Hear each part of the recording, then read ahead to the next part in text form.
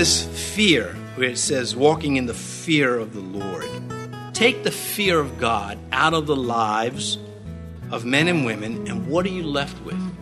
Well, we call it liberalism. There's no fear. They think they can do anything. There's no concept of decency. To them, indecency is decency. It's not new. Isaiah said it long ago. They call good evil and evil good. They're upside down. And there's no fear of God.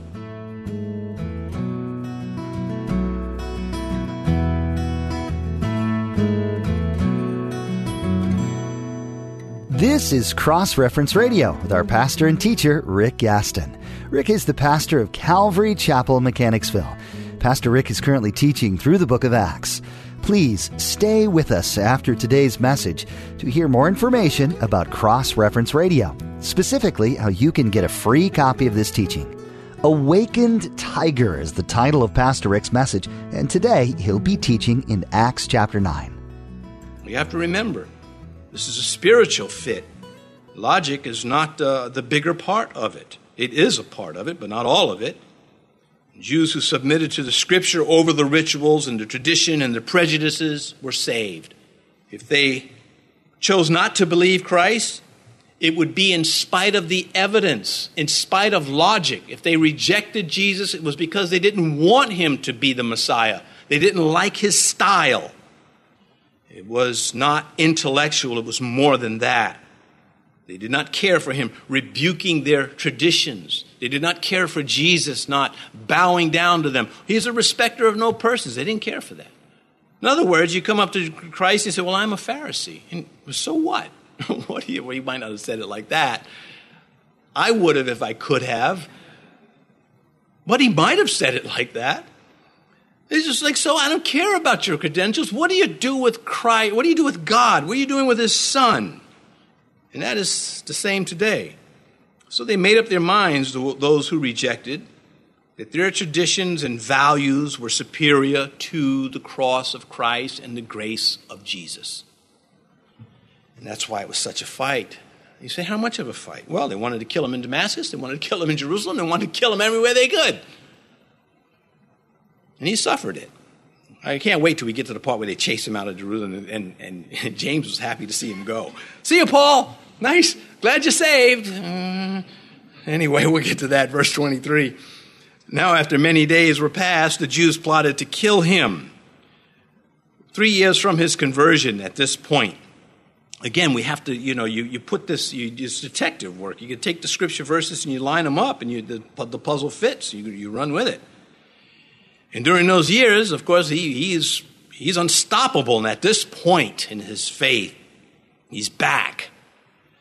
It says the Jews plotted to kill him, not the ones that were being converted or the ones already Christians. Religious hatred mixed with this twisted sense of loyalty to Judaism, but not to the Scripture. That's where they turned, that's where they went wrong. You couldn't speak bad of Moses, but you could ignore him. Well, they had the Old Testament, enough of it to be dangerous. And some people today have enough of the New Testament to be dangerous. They just don't come to the right conclusion, but they can sure use it to twist the truth. And Peter warned, he said, there are those that take Paul's words and they twist them to their own harm. So during those years in Arabia, under the instruction of the Lord, he's back. He's doing something with what he learned, and it's costing him. They were like sore losers. They lacked, imagine a team, they lacked the skills. So they started turning to dirty tactics and cheating to make up for the lack of skill. Well, they couldn't refute Paul with the truth, so let's just kill him. And of course, we're seeing that today. Well, they got the 10 Commandments out of the schools and courthouses. And they then evolved to where they would attack children for wearing, Make America Great hats. You couldn't do that with this type. So they're still here because Satan, he is dedicated to finding humans who will silence truth or do good, that will connect to the truth of God. He is devoted, and we are supposed to stand in the gap and resist this as the salt of the earth and the light of the world. Many of these people that are joining these idiotic movements, and they are idiotic not to be taking a cheap shot, but just by the pure definition of the word. You look at what they stand for and you say it doesn't make any sense. In fact, not only does it not make sense, it's counterwise. It's dangerous. It is deadly what they want to do sexually, like the people in Sodom and Gomorrah, smitten with blindness and still at it. That's demonic. The right, they want to stop anyone from disagreeing with them. We have the right to dissent in this country, and they want to take that away. We have the right to free access. They want to take that away. That means free access. I can go to any place, legitimately. If I want to go into a store, no one should block me because they're protesting what I believe. But the devil, again, he is doing it. And America is a choice target because the church historically has been very strong in America for a long time. It was very strong in England, and they chased the Puritans out. So anyway, coming back to this, we must do what we do, and that is be the salt and the light. Verse 24, but their plot became known to Saul, and they watched the gates day and night to kill him. They put shifts on. They wanted this guy so bad. Okay, you watch, and then I'll come back and check him. We'll get Rollo to come and help you, and then Pepe Le Pew, it'll be his turn. And we're going to get this guy. We hate him. How dare he say the Messiah has come? Well, wasn't the Messiah supposed to come? Yeah, but he was supposed to honor us. Well, that's upside down. They didn't care. They liked it. Anyway, there was no way they could kill this man. God had promised that he would preach to the Jews, to the Gentiles, and to Caesar and kings and themselves. And they watched the gates of the city night and day to kill him. Hatred fueled their determination, and this will be the first of many attempts. How many times has someone tried to kill you? Now, maybe there's someone here that can say, well, at least one. Not barring those who've been into war, those are different terms. But just someone hating what you believe so much they tried to kill you and have it happen again and again. I think many people would, John Mark, he found out how bad the mission field was. He wanted no more part of it, and he went back to Jerusalem. But thank God he was put back in the fight. Well, here was Saul. They tried to kill him. It didn't deter him at all. He had no plan of, I probably need to find another profession. Verse 25, then the disciples took him by night and led him down through the wall in a large basket. Yeah, how humiliating. Sitting there like a lump of laundry being let down out of a wall. But this is what it took. Helping Saul put them at risk. They had to still live in that city. Paul tells us it was a window. It wasn't a cavity in the wall. 2 Corinthians 11, he talks about this moment. In Damascus, the governor under Aretas, the king, was guarding the city of Damascus with a garrison desiring to arrest me. Pretty large force. And he continues, but I was let down in a basket through a window in the wall and escaped from his hands. So sort of like the spies that Joshua sent in and Rahab letting them down. Also David escaping, Saul's henchmen being let out of a window. So they probably thought about these things. The adventures of evangelism. Again, this is a tiger in the basket from hell's perspective. He's going to do so much damage to the causes of hell that makes me say, well, I can't do what Saul did. Let me grow up and understand that, but I can still do a lot. And that's true of every Christian. Every Christian is basically to be an evangelist. One of the first indications that you are saved is you want to tell somebody who doesn't believe in Jesus Christ that they need to believe in Jesus Christ. Verse 26, and when Saul had come to Jerusalem, he tried to join the disciples, but they were all afraid of him and did not believe that he was a disciple. So we're 3 years later now, and this is still going on. So he goes to Arabia, he comes back, they still don't believe him. He comes back to Jerusalem, they don't believe him. Jerusalem still is the one that kills the prophets and those who are sent to her. Now he's trying to join the church, not the leadership. And that's so humble of the man. He's not going up, take me to the big shots. He's not doing that. He just wants to go into church with these people. And they're like, yeah, right.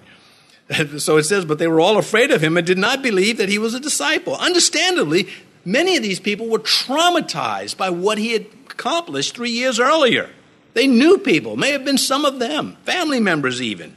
It was a vicious behavior that he unleashed on them. Imagine if somebody like, now we'll have to go ahead and probably sanitize the pulpit after this, but imagine if George Soros became a Christian. Would you believe it? If he walked to me, I just gave my life to Christ. What would you do? You know, I'd say something like, well, listen, as a Christian, you're not going to need all that money. Why don't you give it to me? No, okay, I wouldn't do that.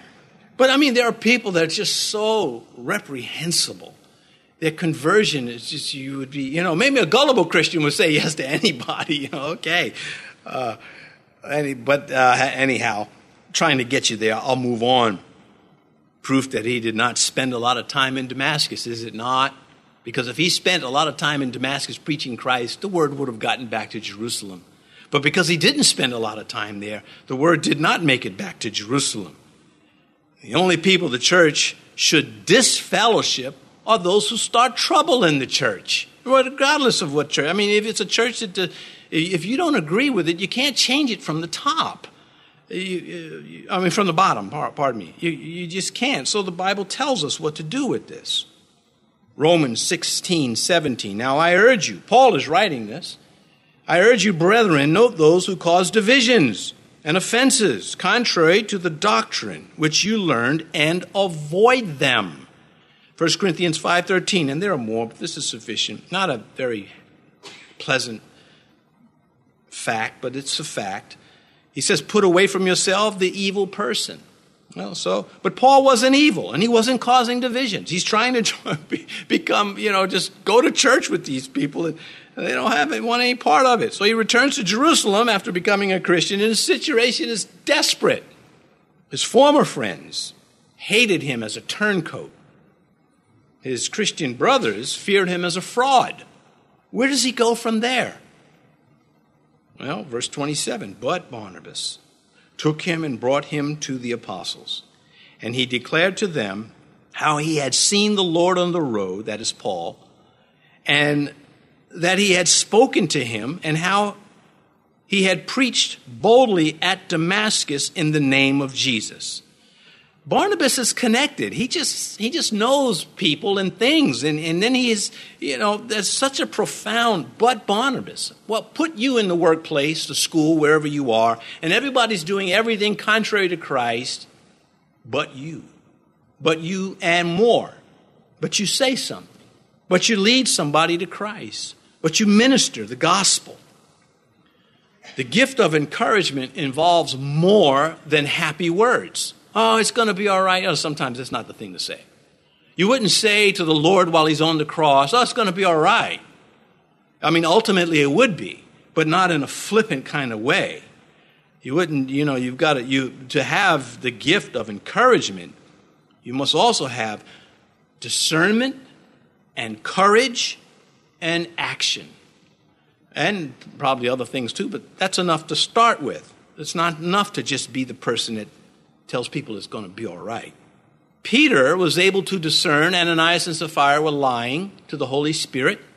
He was able to discern that Simon Magus was up to no good.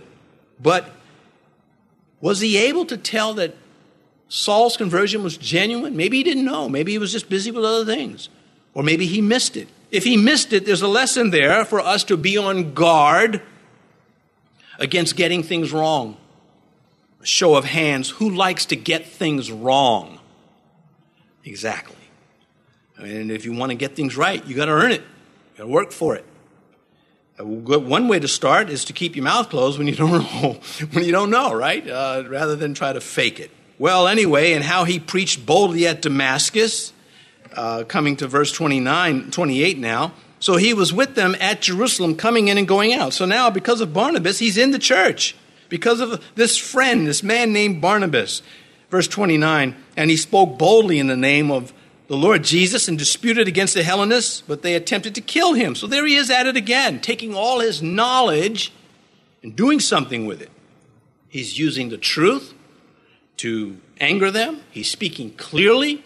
And of course, he's passionate. Those three things, you don't want to fragment those. You don't want to have, I was passionate, but it wasn't true.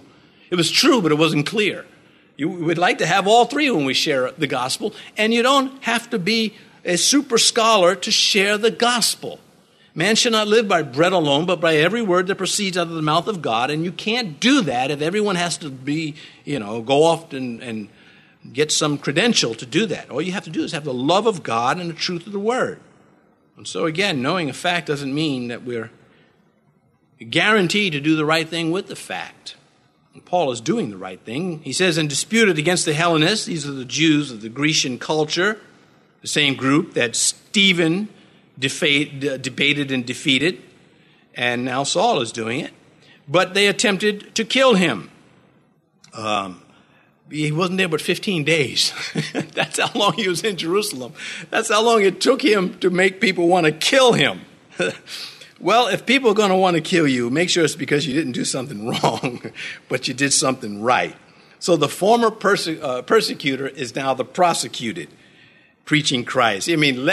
Led into Damascus by hand and then eventually led out in a basket. He's willing to do these things because to him the gospel is worth it. And as a Christian, we can become so occupied with our struggles, with our joy or lack of joy, that we're no longer looking to save, looking to preach to people because we're too tied up with the leak in our boat. And Christ says, listen, you got to learn how to bail water and sail at the same time. Verse 30. When the brethren found out, they brought him down to Caesarea and sent him out to Tarsus. Yeah, life, right? Just life. I just got into the church. I was loving it. I was shooting these guys down, and now I got to leave. So 3 years ago, they feared for their lives because of this man. Now they fear for this man's life. What? You just now know what God is going to do. And I don't mean it in a negative way, because you can say that. Who knows with God? You can do anything to mess it all up. You can have that attitude. Or you can say, as those in Nineveh, with God, who can tell? There's opportunity there.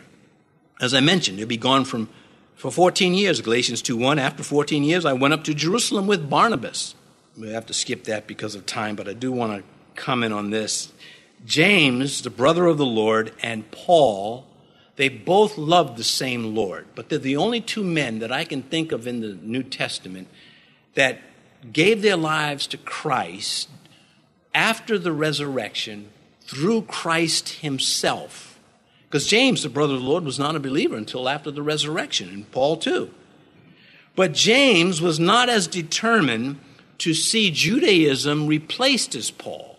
James may have had a 200-year plan. Paul had like a 200-minute plan. It's like, you got 200 minutes to fix this. And so, again, the determination in Paul to make this line clear, it's not Judaism. It's not reconcilable. James had a different approach. And so the two were always uneasy with themselves. So when Paul comes back at another time, James says, listen, go down to the temple. Why? The temple is useless at this point. It's obsolete. Why am I going to the temple and pay the vows for these men? Well, God intercepted that, didn't let it happen. And Paul got arrested. Thanks, James. So, and you say, well, you're bad-mouthing. I'm telling you the truth. It's not about bad-mouthing. It tells you how difficult, how deeply rooted Judaism was inside of human beings, because this is how we are built. And James will be in heaven.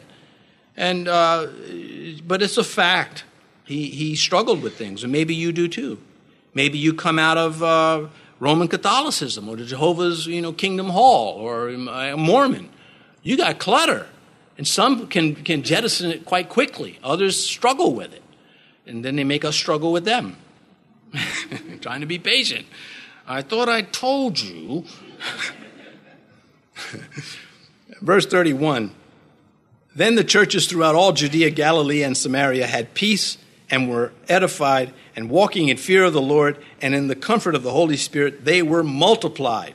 Now, I don't think Luke is putting this here to say, when they got rid of Paul, everybody had peace. That is not what is going on. The church really did not go beyond Samaria until Saul drove it beyond Samaria after Stephen started the whole thing. Just like Mordecai. Mordecai almost got the Jews wiped out, but God said, no, I need to bring this to the surface, and Mordecai, you're going to do it. I'm going to give you a spirit of intolerance for this Haman and his stuff. Anyway, Acts chapter 11, verse 19. Now those who were scattered after the persecution that arose over Stephen, and that persecution started by Saul, traveled as far as Phoenicia, Cyprus, and Antioch, preaching the word, but to no one but Jews only. So the church, the early church, they don't know how to invite the Gentiles in because their identity is still being shaped. They're not yet sure how much of Judaism they're going to keep and their customs and their mentality. And it's not an insult. The Bible is real. It doesn't try to, okay, there's magic land over here, and it doesn't do this with us. You have to factor in what sin has done to human beings, and you can't take it out. And that's why Paul will write to the Colossians and say, these things are useless against the indulgences of the flesh. All of this ritual and stuff you have. Anyway, let's finish this up. So it says that they had peace. Well, the peace was more of a political peace. Not so much because they got Saul out of there. The solution to that was they were just going to kill him. But Rome had appointed at this time under Caligula, the emperor, the Caesar of Rome, this plan, and they were using a large army to enforce this. They wanted to erect a statue of Caligula in the Jewish temple, which would have just brought a war. Well, Caligula dies before that happens, but at the time, when he's still alive, that diverted much of the attention of the Jews to this program now. And the historians tell us that, just hundreds of thousands of Jews were just protesting this throughout the land. So this is really why I think they had peace at this time, is because the anger was redirected.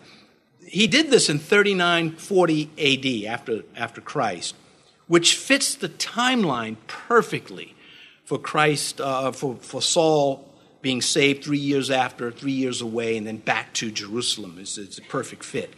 Anyway, and that's how we come to these, numbers, and then there are lessons within this, and then there are applications to our lives.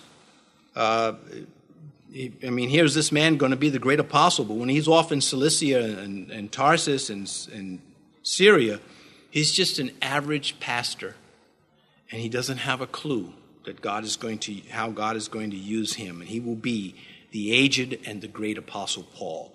Anyway, without even trying, just doing what he does.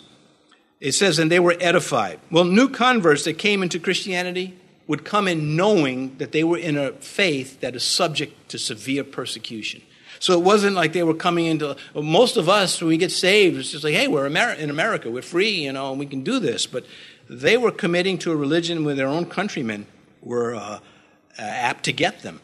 And walking in the fear of the Lord, it says here at the bottom of verse 31, in the comfort of the Holy Spirit, they were multiplied. Well, the comfort there, the word comfort in the Greek, the original language of the New Testament, Parakletos, and it's the Holy Spirit, and that's what he does. He brings comfort. God is helping. That's the idea. John 14, verse 16, Jesus speaking, I will pray the Father, and he will give you another helper, that he may abide with you forever. Oh, man, can you not love that? You mean if I goof up? Well, now to him who is able to keep you from falling and to present you faultless. Well, how are you going to do that? By being God. That's how God, by the cross of Christ, that's how God presents us faultless into heaven. I don't know how that whole Bema Seat's going to work out in all of its detail, but I sort of going to approach, my plan is to just shut my mouth and be kind of secure. I'm saved. I'm good. Okay, if I don't get the mansion that guy's got, that's fine. I'll just, steal it later. Anyway, coming back to this, finishing up with this fear, where it says walking in the fear of the Lord. Take the fear of God out of the lives of men and women, and what are you left with? Well, we call it liberalism. There's no fear. They think they can do anything. There's no concept of decency. To them, indecency is decency. It's not new. Isaiah said it long ago. They call good evil and evil good. They're upside down. And there's no fear of God. And as we go through the kings and we see the idolatry, they don't fear Yahweh. And it's true. To fear and not be afraid, this is the paradox of our faith.